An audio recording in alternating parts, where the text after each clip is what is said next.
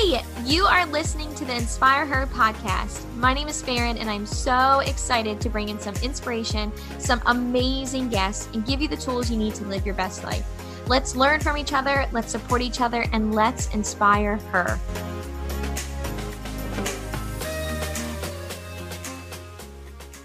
All right, so welcome back to the Inspire Her podcast.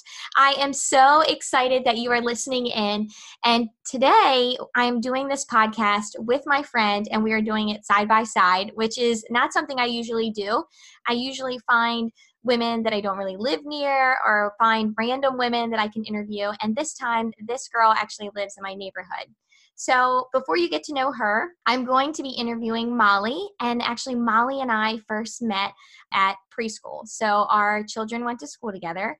And so just if you can envision Molly, Molly is the type of person that when you're walking up to school with your kid and you're just waiting for someone to smile at you, she's that girl. She's the girl that's going to smile at you, going to wave at you, like say good morning. She beats all the odds for like every fear that you have walking into preschool because she's that girl. And so that is actually why we became friends, because I was so drawn to her happiness and I was like, this girl is awesome. And I just wanted to hang around her. So as we started to become friends, I realized like that she had a lot going on behind that smile. The first thing that I realized is that she was a single mom. She has two beautiful girls, but I remember thinking like, oh my gosh, this girl's a single mom. She's smiling every day. Like she's going to work. She's taking care of kids. She's always here. Like, how does she do it? And so when I first decided to do this podcast, I thought like, this would be a great idea. Like, let's talk to the single mom who can do it all. Like she's showing life after that. And then we sat down for dinner one night and we're sitting there at dinner and she tells me more of her story and that she doesn't just have two little girls. She actually has a third. And as you know, she's telling this story and I'm like feeling all upset. Like, I can't believe I didn't know, but she makes you feel so comfortable to talk about this. And so here, like Molly is just, you're already thinking like, okay, she's already amazing. She's already been through a lot. And then you find out this. And so Molly's daughter, Aoife, was a stillborn. And actually October is infant Pregnancy and Infant Awareness Month. And actually today, October 15th, is Pregnancy and Infant Awareness or Remembrance Day. So it couldn't be more fitting that we're meeting up today. And I'm so excited that Molly wants to share her story, inspire other women, and let people know more information and just kind of give people, I would say, hope, because going through this, I can't even imagine how a mom would feel. But Molly is just selflessly telling her story. So I'm sweating like because we're looking at each other and so I'm gonna turn it over to Molly. So Molly, if you can just tell us a little bit about you, a little bit about what you do for work, a little bit about your girls, and then maybe let's tell us a little bit about your story. Sure. Thanks so much for having me on, Farron. This is so exciting. Yep. So like Farron said, I do work full time. I'm a consultant at Booz Allen, Hamilton, and I have two living girls, Evelyn Claire, who is 4, and also Lucy, who is 3. Evelyn is going to be 5 in a couple of weeks, though. You're good. You're totally good. We're like looking at each other like, all right, where do we go? So leading in. So let's just go right in, and you're good. So I'll do a lot of talk. I can talk a lot. So actually, Molly and I got together the other night and we're sitting there, we're having dinner, and we start talking about loss and having a stillborn. And I asked her a lot of questions. I've never had this situation happen to me. And so I immediately felt a little uncomfortable. Like, I don't know if she wants to talk about this. And I felt like, oh my gosh, I said, like, I'm so sorry. Like, I don't know if you want to talk about this. And she was like, no, I do. Let's talk about this. Nobody asked me these questions. So I feel like this is so great. And that leads into, I guess, like the first question, like, so what happened? So tell us about Aoife. Sure. So my first daughter, Aoife, as Farron mentioned, was stillborn. So at 34 weeks, she, it was, a mom's parents, dads grieve too. It was a worst nightmare where they could not find a heartbeat. So my water broke in the middle of the night. We thought maybe this was an early delivery. at 34 weeks and went to the hospital, and they just could not find the heartbeat. So the hard part is with a stillbirth, you do go through the full delivery. So we were induced for labor and delivered beautiful baby girl. And, just like other parents, it's still emotional. So this was actually 6 years ago. But each time you talk about it, it's just, you kind of relive some of those moments and the moments that you did have with your baby. And luckily, both of our families were there, so we got to spend time with Aoife, with all of our families. And then the hard part is leaving the hospital. So you go home and you expect to go home with your prepared nursery and everything, but you go home empty-handed. The other difficult part was that we did not have a reason for what happened. So to this day, I don't know. We went through, as I said there, I've done 2 other beautiful girls. For Evelyn's pregnancy, we ran through the gamut of tests. They went through looking at the placenta, everything that could have been done, but still no answers. So that just really didn't sit well with us, thinking, well, how is that possible? There should be an answer here. And I think also when I was thinking about this too is I have a health background, went to graduate school, but still when I was told there was no heartbeat, I sat there thinking that I didn't even think that was an option. Right. And we're not told that, at least, especially as your first pregnancy. It's not something that, at least in my experience, I was really talked through that was something that could happen that late in pregnancy. You're told, okay, get through the first trimester, then you announce your pregnancy because you're, quote, in the clear. Well, there's never a point where you're in the clear. And right. I think that's a piece where we don't talk about it while we're pregnant. And then the other difficult part is we don't talk about it afterwards. So you're in the hospital, you go there, like your water breaks, you go to the hospital, and then they say no heartbeat. And then you go straight to, hey, you're going to deliver this baby right now. Yeah. Well, so then I think, can differ in different circumstances, but so we were induced for labor. So you did go through the whole process.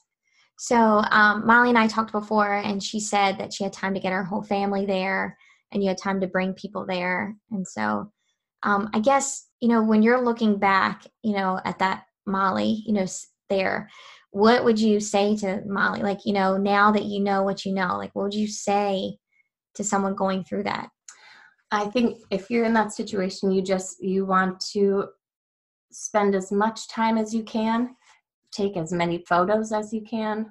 It's difficult to do and to kind of wrap your head around that moment, but there are a lot of resources that we're working now to help hospitals have and to be knowledgeable of. But there's resources to help you take photos of your baby, just to really have that time, because as hard as it is then, you're really going to want that later. Right.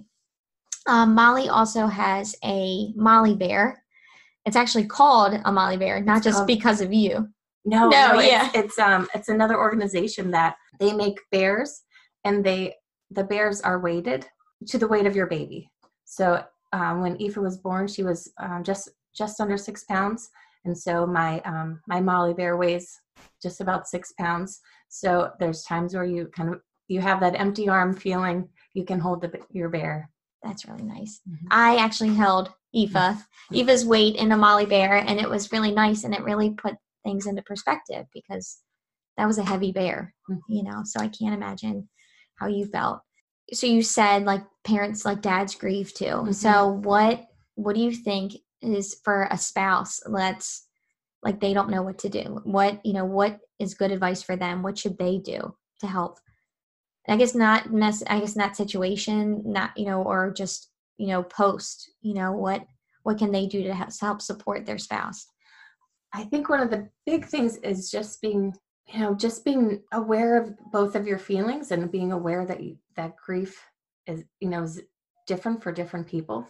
There are a lot of support groups available, and I think it's really important to do that as a couple, as well as, if you need to have grief counseling on your own.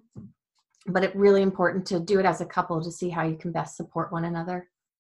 And did you do that and on your own too? Did you do Yes. both? Yeah. Mm-hmm. And that was helpful. It was extremely helpful. And then you got pregnant shortly. How much long? Because you had Evie the following year? Yes. Yeah. Yep. A year apart. And so I was telling Molly that in one of my fitness groups, we were opening up about people that, have been through this, and we really just, left it open, a safe place for people to talk about it. And someone on there had written that they had lost and that they were scared, like their whole next pregnancy. And so is that like a real feeling that you had? Like, oh yes. How did you get through that? That is a time of really high anxiety.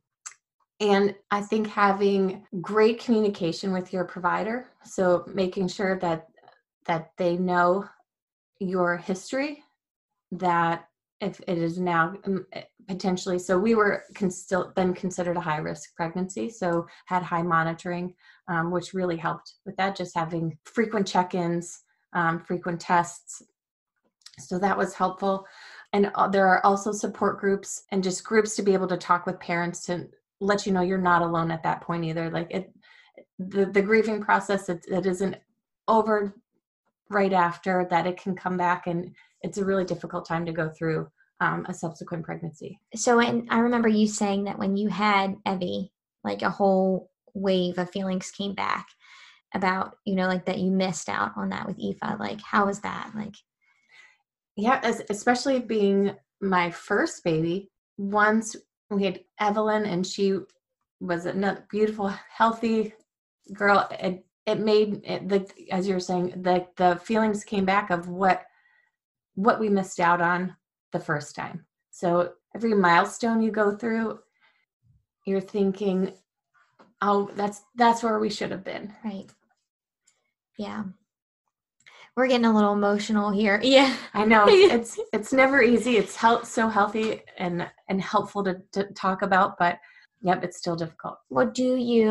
Okay, so this is, how can somebody, like a friend, and then you're going through this, like how can a friend help you? Like what can a friend do to make you feel better? Like kind of get through this with you. Like what would you suggest? I think don't be afraid to talk about it. Don't be afraid to ask about the baby. Don't be afraid to say their name. They were a little person, and they were a part of you, and can't just be our memory. It's really helpful to talk about. It. Yeah. So you're okay. So I think some people might feel like I don't want to upset her, but it's not like that at all. No. Like talking about her, like, brings her up and is okay. The thing is, and I think all lost parents will agree, we think about them every day. And so to have the opportunity to talk about your child, it just still feels like a beautiful thing. Yeah, it is. It is. If you could be sitting here with Molly, she's just like, she's still smiling right now. Like, she's like the sweetest person, and just, and I was really nervous to talk to you about Aoife, like, and I wanted to know because, like, how can I be a good friend? How can I help? And I don't want to not talk about her and then that be upsetting, but so we talk about her. I like ask questions a lot, and so it has been nice to to learn this and stuff. So I'm so grateful for the conversation, and just for you to be willing to ask questions and talk about it also. Yeah, this is something pretty extraordinary, but Aoife's birthday is on October 30th. And Molly does something special on that day. Do you want to? Yeah, sure. Each year we go to the labor and delivery room, and it's not the hospital that she was born in, but we go with flowers and with a card for the care team and the clinicians, because we just want to let them know how important they are. And I can still remember faces and names of our team, and their compassion and their empathy during that time is just never forgotten. So we just like to remind them how important they are. And so we put that in a card and flowers for the care team. And then unfortunately, there might be other families that are not having a stay in the hospital that they had anticipated. So we bring some flowers that they can share with any other families. That's really nice of you. Like, you're literally the nicest person. Like, and this wasn't even where you don't go back to where she was born. Is that what you said? Right. So we now go to the hospital where our other two Okay. were born. So it doesn't, so for people listening and you're like, okay, that's a great idea. It doesn't matter if you move, it doesn't matter, you can go anywhere and you tell them kind of your story when you go and then, so I mean, that's really nice. It doesn't, just because you left that, where was she born? She was born in Silver Spring Hospital. Okay. So Molly, not only does she take flowers, but she is also part of the Star Legacy Foundation. So she's been talking a lot about support groups, and I know this is a really big passion of hers. So can you tell us more about how did you get involved in the Star Legacy, and then tell us more about that? Sure. So, as I mentioned, not having an answer or not knowing what happened and having a health background, it just is so unsettling and didn't feel right. So there's kind of that feeling of needing to do something, but then also needing the support and looking for support groups and people who understand. So kind of in that research, I came across the Star Legacy Foundation. It's been 6 years. So since then, there's a small team of us, but we started a local chapter here in Maryland. So we work on advocacy, on research, prevention, and education, getting the knowledge so we can prevent stillbirths and other tragedies from happening. So so they were there for you, and then now you're just keeping this going and helping and a part of it. Yeah, so the executive director, Lindsay Wimmer, is also a nurse with strong health background, and so they've put together also a strong curriculum and modules for teaching clinicians, so we can help set up different continuing education classes for their teams in the hospital, which we found is so important. Also, they have brochures that anyone can go online and order, so you can have information for your practice or hospital. And then also they have support group sessions for a range of groups of bereaved parents, parenting after loss, also a separate dad's group, grandparents, and then also for pregnancy after loss, as we talked about before as well. Okay.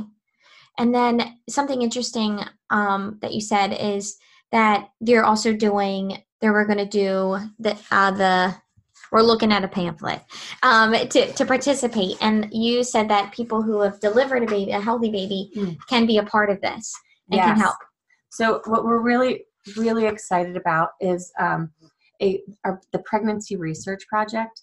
And this is a project that we're just looking to gather data. So healthy pregnancies, losses, just to have a database where then we can actually do studies and have the information that will lead to prevention.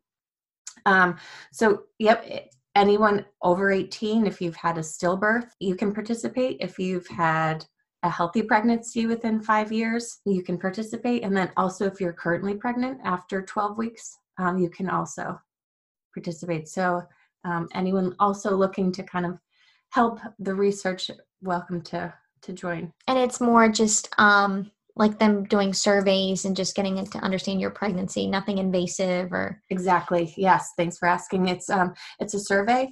And then also you're invited to share your prenatal and delivery records. So you can sign a waiver to send access just for that pregnancy to the study. And it is all secure and de-identified. Well, I think that's I feel like that's such a good way to help, to be a part of it, if you haven't been through it, but you can help the research to help prevent it and learn more. So for anyone who's listening, and if you, maybe you haven't been through this, but there is a way that you can help and support. So what else can you do? What else could people do with the Star Legacy, to help and support? Just you volunteer, you put on a trivia night, she's always busy. The currently the chair of our Maryland chapter, and we have 4 other chairwomen. And so we've been organizing different champion events, and then we're going to be working on the education piece and working with some hospitals. Also, if anyone is interested in volunteering, not only with the Maryland chapter, but there are chapters popping up in almost every state. Okay. So there should be one local to someone. Okay. Yeah. So I'm going to be putting all that information in the post, so you can check out on my blog post, and I'll have the information to direct you right to the Star Legacy Foundation, so you can get involved. But Molly, so what is life after a stillbirth? Someone who's been through it, and maybe there's people listening, and I'm sure there's women that are listening, like how do you go day by day? Like, how do you get, through it? Like, what is it like? She has 2 beautiful daughters now. She's just amazing woman, like living on her own in a neighborhood with 2 daughters. How do you get through it? Like, how do you take day by day? Well, it's not easy. So if anyone is going through this right now, the stages of grief are real. There are days that are really difficult. There are days where you're so angry, but we were able to get to a point of just to prevent. So we don't want our group to grow. It's nice to have the volunteers, but our goal is that we don't continue to grow as a group, and continue to have families with loss. But it sure doesn't make you take every day. You just don't take it for granted, and just appreciate my girls so much, and it helps me feel like Aoife's with us, just by feeling her presence. Right. So lastly, what can people do to really support you? Like, could someone bring you that brought you dinner? Like, what, for me, like going back to, I just feel like I wouldn't know the first thing to do. So what would you say, like, first thing to do, that something like this happens, how can we, be your tribe? How can we be there for you? What can we do for you? Oh, that's such a great question. I think it's just that. I think it's being there, and it is bringing dinner. It is talking, asking how you're doing. It is difficult because, I was very active even during my pregnancy with Aoife, and not knowing how to work out afterwards, because you sure don't want to look at the pregnancy, how to get your body back, those kind of things. Right. So, just even having a friend to walk with. That's so true. And just, because you're postpartum, and just having that support is really helpful.